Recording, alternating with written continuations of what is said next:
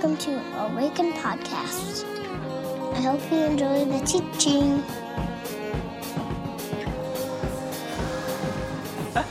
That is one of the most interesting introductions I've ever had. And also some of the most peppy intro music, so it's all downhill from there. No, that was great. It's fun to see them and see where they're going. Of course, I'm following on Instagram and all of those things. Like was said, my name is Stephanie. I'm a church planter and pastor of a church called Mill City Church in Northeast Minneapolis. Co-pastor there, and I think you got my co-pastor coming later on during the sabbatical. His name's Michael, so give him a really hard time. Mill City is about 10 years old, and so I remember about 7.5 years ago meeting this guy named Micah who just started this new community called Awaken Community, and so it's been a long time. I've been praying for you all before any of you were here. I've known about what God's been doing through all of you in this neighborhood, and so it's been really cool to pray for you over the years and to have some really fun conversations with Micah. We like to get into some really fun debates, as you can imagine. It's really fun. So Mill City worships at Sheridan School, which is in Northeast Minneapolis on the corner of University and Broadway. And I bring that up because I know you all are sponsoring with the Sheridan Story. And the Sheridan Story School backpack program, sometimes it's called, sending food home on the weekends, started in our school through our church, and now has over 170, or I think now 180 churches and community groups sponsoring schools in the Twin Cities. Is that not crazy? And so yeah, right? That's amazing. So that was a very strategic plan. We knew how that was going to go.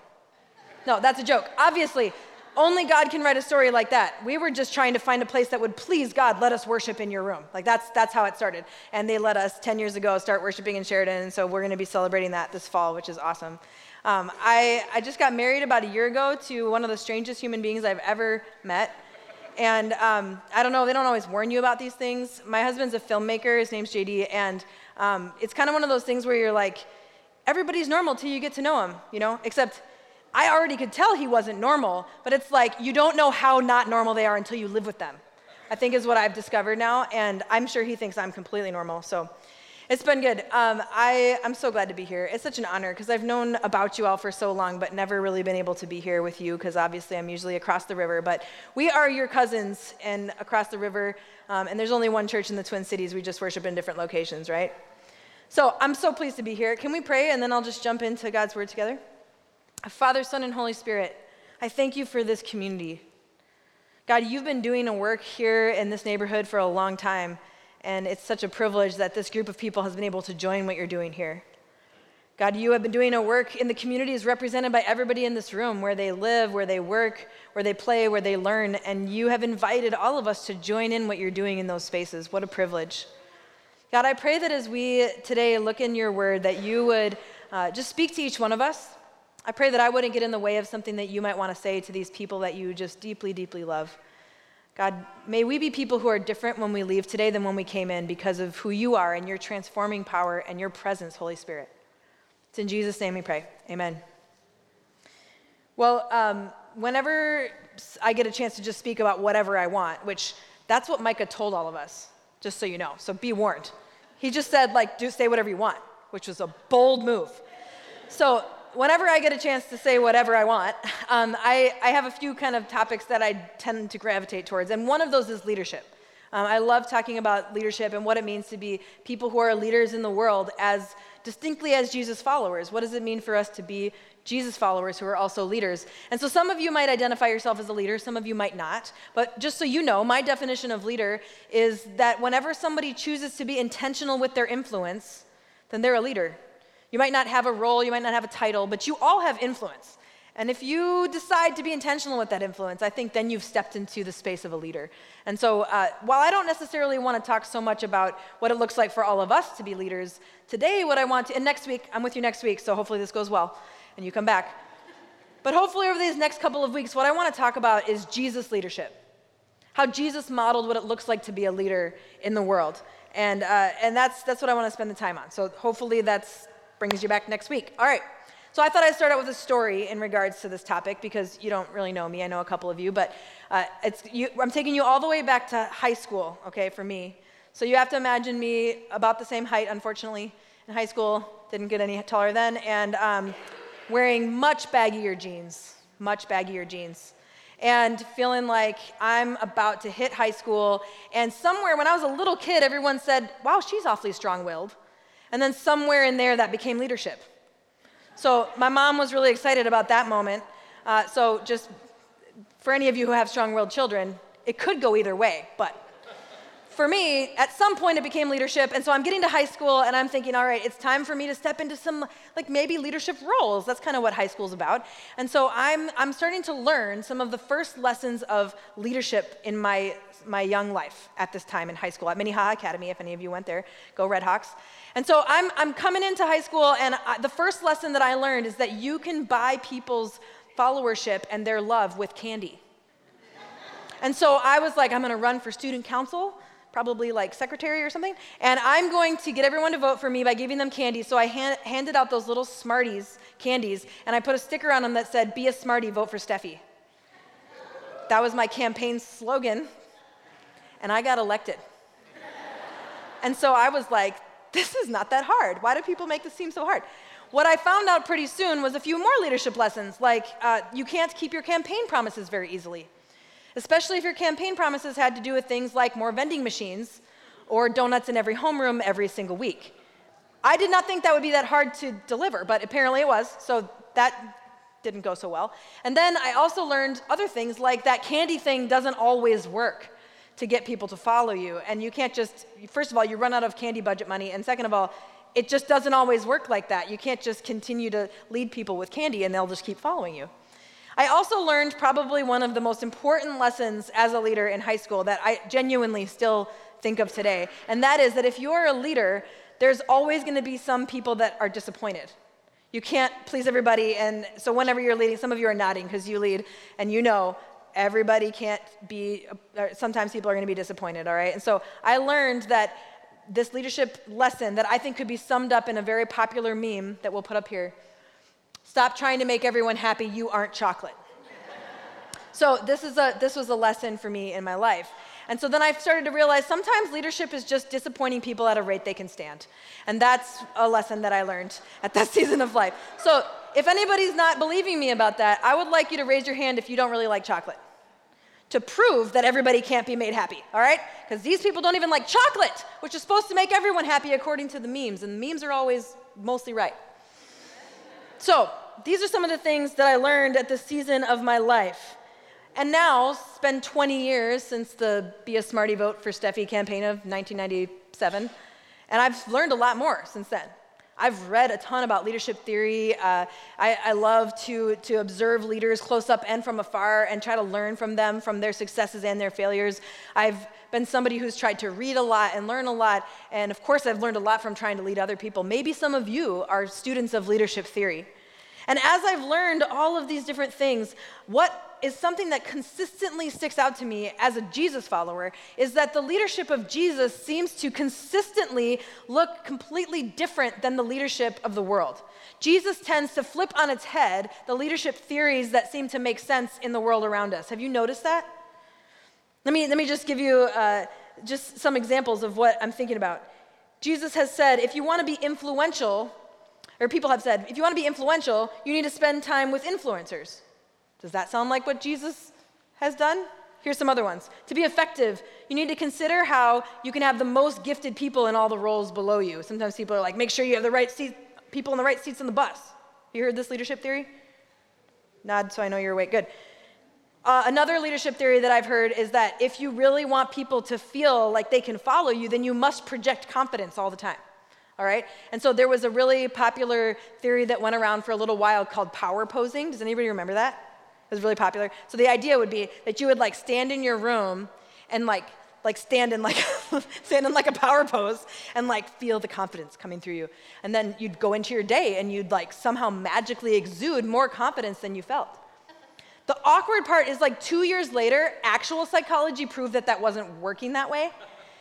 For real. And so all these people are like standing in their underwear, setting a timer for 2 minutes every day, and it's not necessarily doing that for them. It's called pseudo-psychology. And so they found out later that wasn't really working. So if you're a power poser, totally cool. Everyone's welcome here. It just might not be doing the thing you think it's doing. That's all I'm saying. But you see how there's all these leadership theories, all of these ideas of what it looks like to be a leader. And it's not necessarily that they're wrong. And what I mean by that is if you do some of these things, people might follow you. If you want to get ahead in the world, some of these things, these very popular theories, they make sense. That's how in our cultures and the cultures of this world, sometimes what I call the little kingdoms of this world, that's how you get ahead and that's how you have people follow you. But Jesus takes so much of what seems like conventional wisdom of leadership and turns it upside down as he's the leader of the kingdom of God, as opposed to all the little kingdoms. Some people refer to the kingdom of God as the upside down kingdom, because of Jesus turning everything on its head and saying, you might lead this way, but I show you a different way. And I think this is an important conversation for us because of the reality that Jesus comes into the world and engages the world in a way that is kind of subversive to the way that what might seem right to us on the surface of things. Perhaps you've noticed this. So this week I want to talk about Jesus as a servant leader. Jesus as a servant leader, and then we'll talk about a different aspect of Jesus' leadership next week.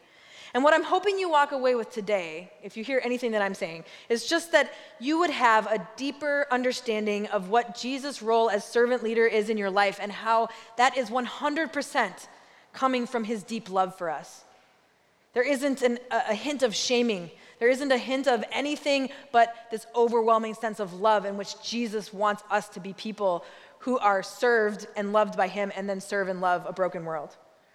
So I think Jesus displayed being a servant in many ways throughout the Gospels. Maybe you can just think through them right now if you're familiar with the stories of Jesus. Perhaps the penultimate moment is Jesus' death on the cross, right? The suffering servant is a phrase we often use to describe Jesus' servant leadership in that moment. But if you think back on all these stories, you see him healing people who could offer him nothing, right? You see him touching lepers and people who were considered unclean. People who had to walk through the streets declaring that they were unclean. Jesus walks right up to them. You see Jesus engaging with people like women and children and the poor who were considered worthless in society at this time. But the story that I think we most tangibly see Jesus' servant leadership and him kind of talking about what that looks like is when he washes the disciples' feet right before he's taken and killed. That night before when he was betrayed and the night before he was killed. Might be a familiar story to some of you. It's in John 13, the part we're going to look at today if you have a Bible. Otherwise, we'll have it up here on the screen. But in this story, this is a moment that's often celebrated during Holy Week on Maundy, Thursday, when we have so much that happens. Jesus is spending these last few hours with the people he's journeyed with for all those years. And they've gone through so much together, and Jesus it's almost like when you read the story, he's like packing it in.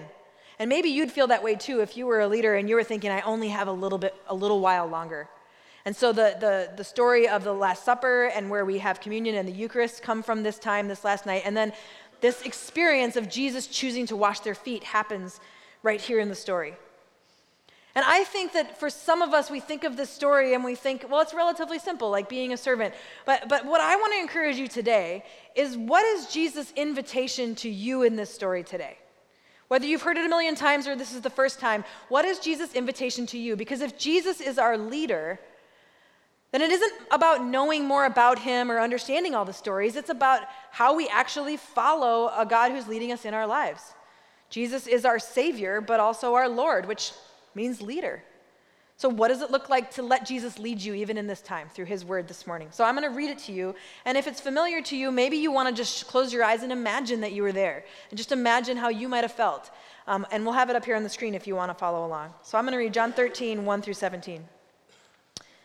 It was just before the Passover festival.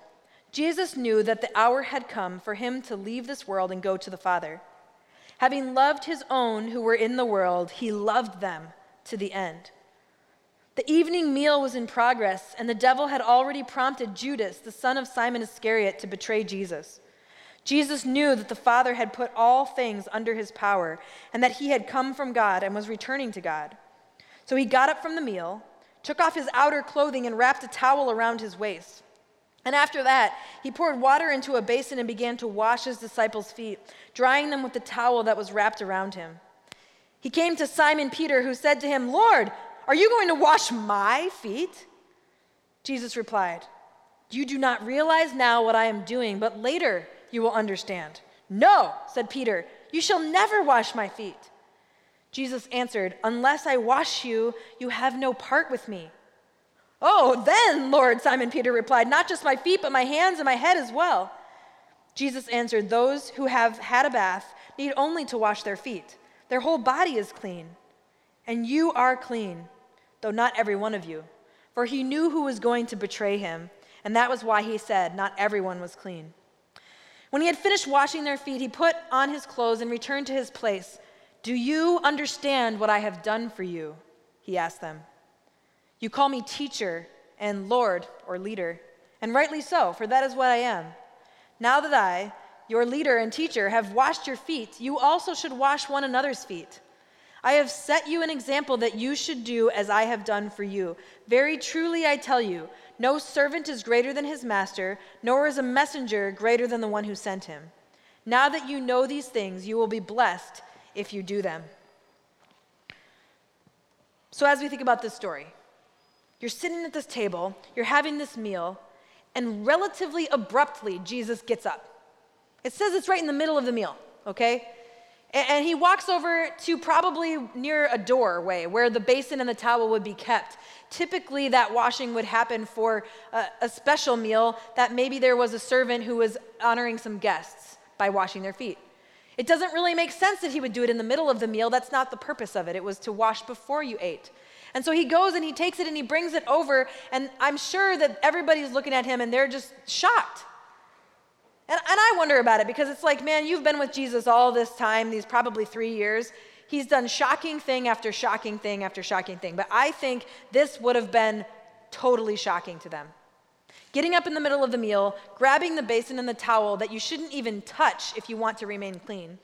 Coming over, and then not only that, but actually Jesus, their leader, getting physically down below them with this towel, probably already dirty, towel wrapped around his waist to wash their dirty feet, physically putting himself below these people who have come to see him as a leader who should be elevated. This would have been shocking for them. I mean, they had probably seen slaves or servants do something like this, but they would never see a rabbi or a teacher or a leader of any kind do this ever. Most of these people have never seen a man do this. This kind of work, this kind of getting down and touching the dirty camel poop covered dusty feet of these people was something that was reserved only for servants, mostly female servants or children. Because in this culture, only females or children would ever be asked to stoop that low. And Jesus is down there, physically putting himself beneath these people who see him as their Lord and their teacher. It's important that we recognize here that Jesus isn't saying now, as he commissions them to say you should do likewise, he's not saying, hey, anytime you're at a meal, you grab that basin and towel before anybody else does. He's not commissioning them into vocational foot washing. Do you know what I mean? He's not saying just the point of this is to wash people's feet so that somebody else doesn't have to do it. It's much deeper than that, isn't it? It's much deeper than that. I think there's 4 really significant things that I want to point out that happen in this story, okay? So I'll just go through them. The first thing is the significance of honor. The significance of honor. In this Eastern context, honor was a really big deal, and so was shame. And so here we have Jesus honoring these guests, honoring the disciples in this way. Chances are these men, and probably some women at this time in this meal, in my opinion, had never been honored like that before. They were nobodies. And here they are being honored in a way that they never have been by the person who would be considered the most important person in their life. Jesus is choosing to honor them. This is a hard thing for us to think about, in my opinion. Do we let Jesus honor us? Think about being one of those people there that day. What would have been the resistance that would rise up in you to let Jesus honor you like that? I can imagine it myself, like the things that would come up in me about like, no, Jesus, don't touch this part of me. Like, don't honor me like this. I'm not worthy of that. Perhaps some of you would feel that way. Can we receive honor? Could they receive honor? The second significance, I think, is the significance of humility in this moment. I think we can all agree Jesus was displaying radical humility by washing their feet, right? But not only that, he was asking from them radical humility. It's humbling to let this person who is your hero get down and wash your feet in a way that it's easier when it's a servant because you don't even have to think about their name, much less their humanity, because that's the way you treated people like that at that time. And so to have to let another human being whom you revere do that is humbling, isn't it? We hear Peter have this rebuttal, don't we? Let me just read a little bit of what he said in verse 6. When Jesus gets to Simon Peter, he says, "Lord, are you going to wash my feet?" Jesus says, "You don't realize now what I'm doing, but later you're going to understand." Peter, man, this guy, he's always just like talking back. No, seriously, no, you're not going to wash my feet, Jesus. And he says, "You need to let me do this or you have no part with me." And then you see Peter switch real quick, don't you? Oh, cool. Well, if it's going to be being part of your thing, then I want you to wash my whole body. He gets super hyperbolic. Do we think that was humility in Peter that suggested that? Or do you think that was just the flip side of his pride? Jesus had told him he was going to be a leader. He was going to be, he renamed him Rock because the church was going to be built on Peter's words of Jesus as Lord and Savior. So he's like, not my feet, don't wash my feet. The significance here of humility is bold. I think it's important for us. I would want every single one of you to recognize that God made you with purposes that are significant in this world, that you're not an accident, that there are things that God has prepared for you to do that might even seem insignificant to you, but they are significant to God. In the places that you are right now, you don't have to wait. But if we get to a spot where we think that that means that we are then more significant than anybody else, that the least of these are below us in some way, do you see how Jesus is radically flipping that concept on its head? And we do that, don't we? We almost without thinking put people in this hierarchical structure of who's the least of these and who deserves the least attention and who deserves more of our attention, etc. And here we see Jesus modeling, just validating even the role of the people who were considered the least of these by taking on their role. We have completely lost the plot if we get to a spot where we think that Jesus' honor and service of us and his humility towards us means that we then elevate ourselves above other people. And we can do that in tangible ways, but guys, we do this spiritually too. I'll just call out my faith community on this. We've got some spiritual elitism problems, where we treat other people like they don't get it, and we are more enlightened, and we really understand this, and we have lots of degrees, or whatever the thing is. This is not Jesus. It's not about forgetting that you know these things, or not appreciating the education you have, or the ability to read. But spiritual elitism, this idea of being above, that is not Jesus. That's not what he's doing here. He's showing so tangibly the opposite of coming up under and serving. The final thing, I think, or the third thing, is the significance of cleansing, okay? So this is it's hard for us to totally wrap our heads around what was going on here because we don't live under the purity rituals of ancient Judaism. If you do, sorry if I just said that you didn't, but most of us don't. So most of us don't live under the ancient Jewish purity rituals, of which they were exhaustive.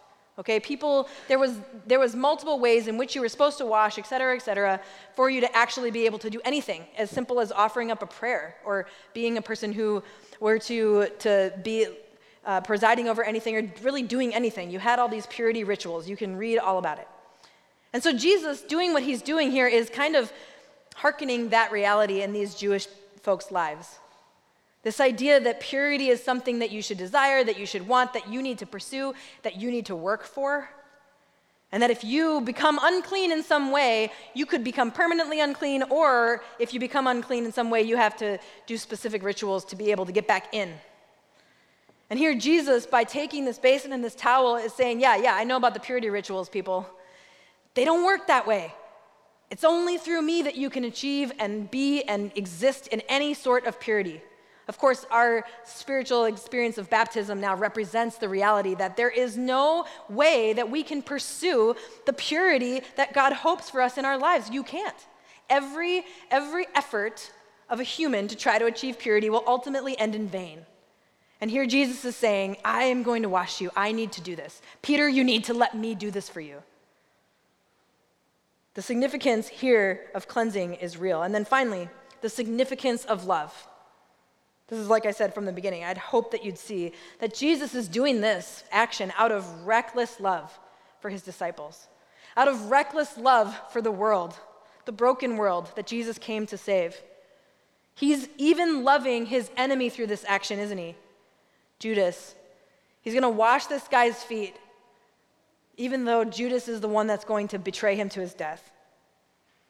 Man, that's hard. But here's the thing. Jesus is doing this because he loves them, and his love is not something that is supposed to stay with them. It's supposed to overflow out of their lives onto the people that they're going to be called to love. It doesn't end with them. You see it right here, starting in verse 13. You call me teacher and Lord, and rightly so, for that's what I am. Now that I, your leader, your Lord and teacher, have washed your feet, you also should wash one another's feet. I've set an example for you that you should do as I have done for you. It's not supposed to just end with him. But do you see how it had to start with Jesus? Jesus could have given marching orders. Go serve people, wash their feet like the people who do that. He could have pointed at the basin and not dealt with it. But he wasn't giving marching orders. He was showing them the reality that it has to start with him, that they have to receive his honor, receive his humility, receive his love, or they can't go and do it. They just can't. They won't be able to sustain it. They won't have the reservoir of love needed to be able to go on and do what he did. That's why he's so adamant that even Peter, in all his arrogance, needed to receive this from him. The posture of a servant is the posture of love. The posture of a servant is a posture of love. This is why Jesus says to Peter, you have to let me do this for you, or you have no part with me. He's saying, like, you have no part with my mission, because what is my mission about? Service and love. And you won't have any, it's not about power and authority, it's about service and love. And if you're gonna do this with me, you gotta let me do this for you. Think about what Peter was gonna face over those next 24 hours. Think about what he was gonna go through. He had no idea how badly he needed Jesus to do this for him, so that in that moment, the third time he denies him, he would know, I could face Jesus again. I mean, the guy went through so much, he needed this. Do you see at this point how Jesus' disruption of conventional leadership is happening through this action? This is a main point of disrupting what people would typically see as a powerful leader. So, you see, it's not about being surrounded by the most powerful influencers so that people will know you're great. Jesus disrupts that pretty significantly here by washing the feet of some pretty insignificant, probably mostly teenage disciples who have no idea what they're doing, much less the great influencers that you might spend your time with. Jesus is honoring them as guests. Current measures in our world and most of our cultures of success in leadership looks like how much you've accomplished, right? And I'm not necessarily saying it's bad, but we're looking for what's on our resume, how much we can achieve, how much we can gain. That is how you measure, are you succeeding? Jesus' measurement is turned completely on its head, because his measure of success is whether these guys and gals were going to be successful. Think about it. If they're going to come after him, then his measure of success is their success. He says in chapter 14, not that much longer later that night, he says, very truly I tell you, whoever believes in me will do the works I have been doing, and they will do even greater things than these, because I'm going to go to the Father. Jesus measured his success as a leader by the people that he led and their ability to live lives of service. Let me say this really intentionally. Jesus measured his leadership success by the success of his followers' ability to live out lives of service empowered by his love. That's how he measured his success. It wasn't by how many people that he healed or if he was befriended by the powerful. The powerful people all wanted to kill him, so that wasn't going to be a good measure of success for him. His measure of success was on his followers' ability to live lives of service empowered by self-giving love that came from him to them. Those people getting their dirty feet washed by their hero that night, they were not perfect. They were just a bunch of broken people, just like you and me. They were nobodies, just like you and me. Nobody knew who they were. But I think, in my opinion, that Jesus' leadership was a success based on this measure. Because every single one of them, except for one, went on to give their entire life to being about this kingdom of love. Every single one of them, except for one, gave the rest of their lives for the cause of disrupting the leadership of all the little kingdoms of the world. They gave it all for the cause of this reckless love that they experienced through Jesus. Part of their success, I think, is that 2,000 years later, we're all here talking about what they experienced that night and what it means to us. To me, that means that Jesus' measure of success, that his followers would be able to do what he did, happened. Not perfectly, but happened. Jesus asks them that provocative question, do you understand what I've done for you? Could any of them in that moment say yes? No. I mean, there's no way they could understand the reality of what Jesus had just done for them. Imagine Jesus asking us this today. Do you understand what I have done for you? I don't think we could say yes completely, but we can begin to live as though we are wanting to understand what it means to respond to this invitation that you hear in this story, for us to go and do likewise, but first you have to let me do this for you. I think there's two relatively simple ways to respond if we see Jesus inviting us into this story. The first one, I think, is just to check your posture. Can we check our posture? If a posture of a servant is a posture of love, perhaps one of the most important things we see through Jesus' whole life, but in this story particularly, is that he takes such a different posture. Jesus is not a power poser, right? He doesn't need to do that to prove that he has confidence or authority. He's not a power over leader. I mean, think of just the different aspects of Jesus' life and what you see. I mean, like I said, on the cross, you probably see the most significant posture, this posture of openness, a posture of surrender, of giving it all for what you love. Jesus open wide saying, I love you, I'm here for you, I'm going to give everything for you. Sometimes we call this a cruciform posture, the cruciform life. Leaders today, if I were to say metaphorically what's their posture, I think it looks something like this. Looking down on other people, closed off, backing away, not coming towards, not being open. But how often do we find ourselves in this posture? Partly because we're scared. There's a lot, it's hard. Things have been difficult. We don't know if we can trust people. We have a hard time. I mean, we feel like we might get taken advantage of, and so we want to back off and close ourselves off. I think Jesus understood the idea of what happens when you could be taken advantage of, when you open up your heart and your life. You might be, you probably will be. But the cruciform posture is one of openness. You also see another posture in Jesus' life, I think, of a reaching out posture. He wasn't off away hoping maybe someone will come to him, but if somebody needed to experience love, he reached out to them. He touched the leper. He turned to the woman of blood and spoke to her. He found himself at a time when he knew there was a woman at a well who needed to be spoken to. He was reaching out to heal the people who could do nothing for him. He had this reaching out posture, didn't he?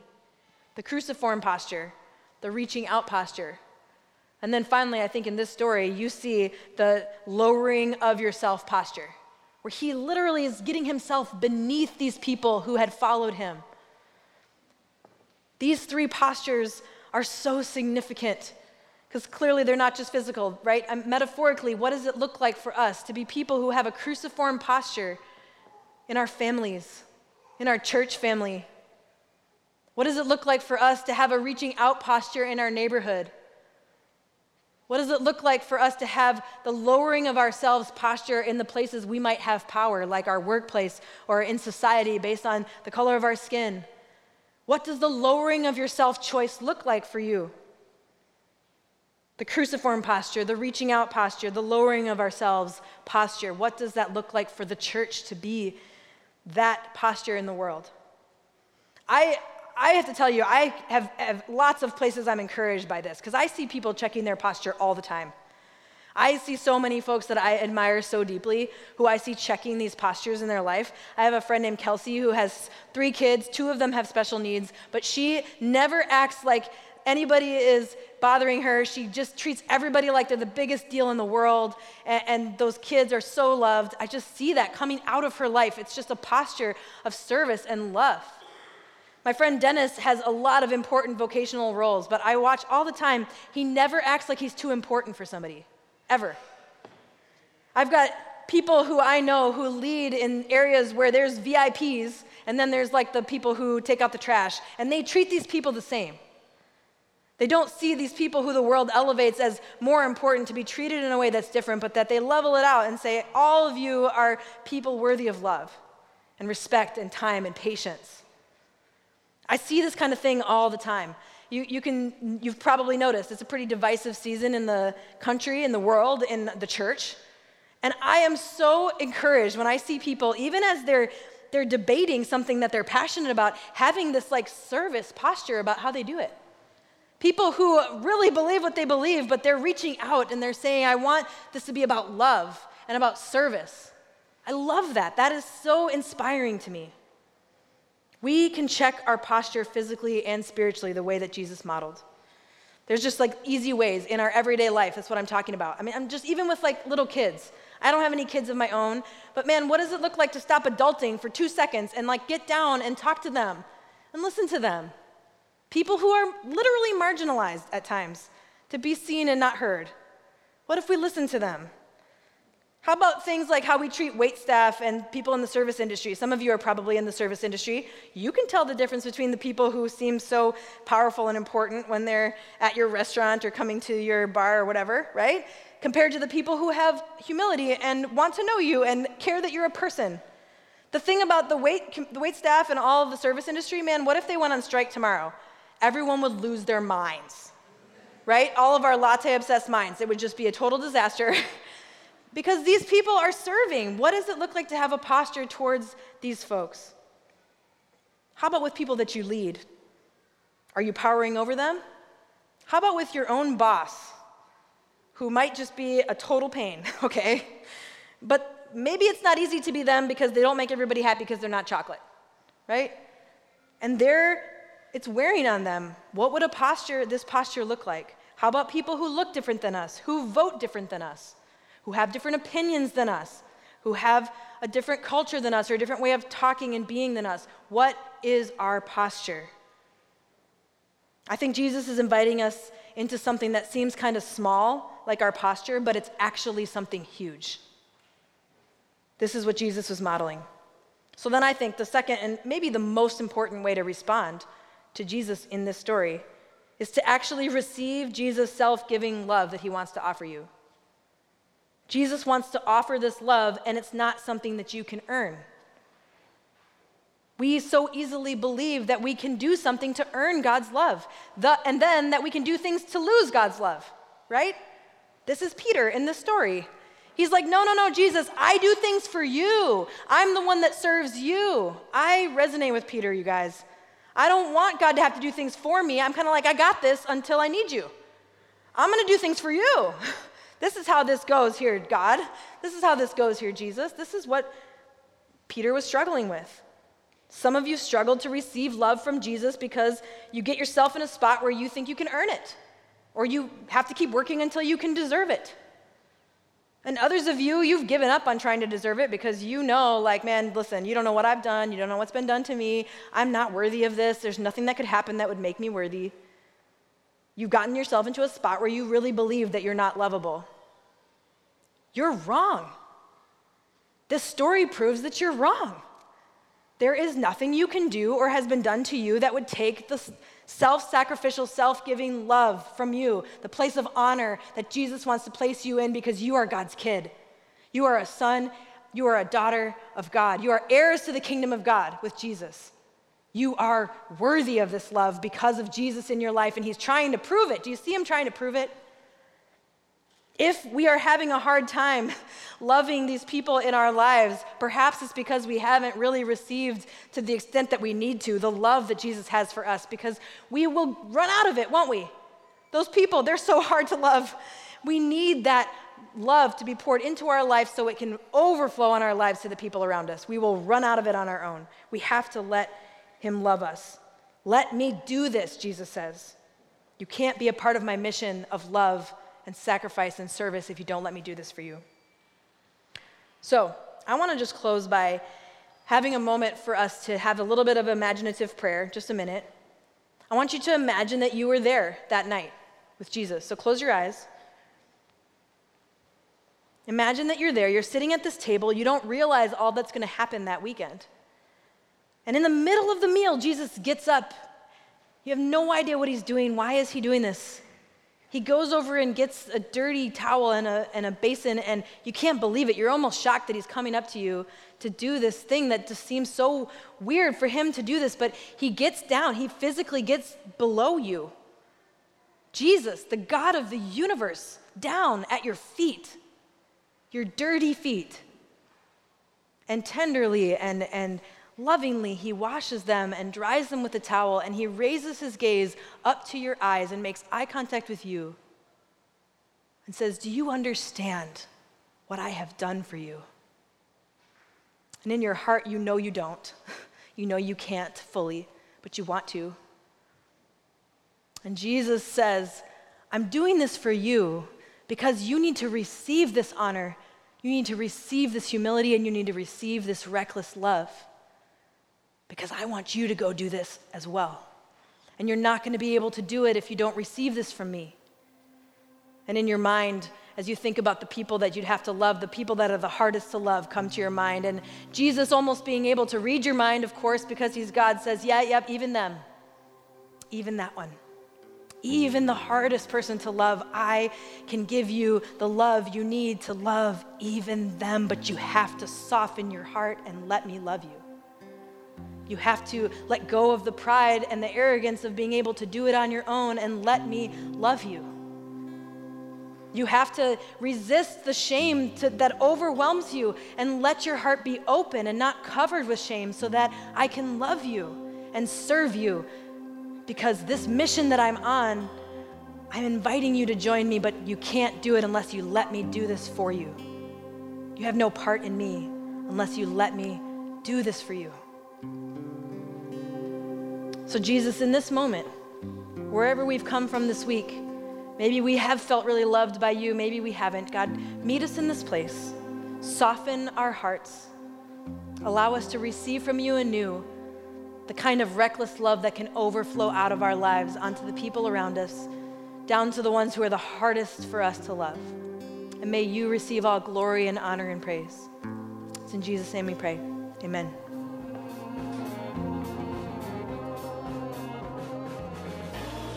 Find us online at www.awakencommunity.com or on Facebook at www.facebook.com/awakencommunity or on Twitter at Awaken Community.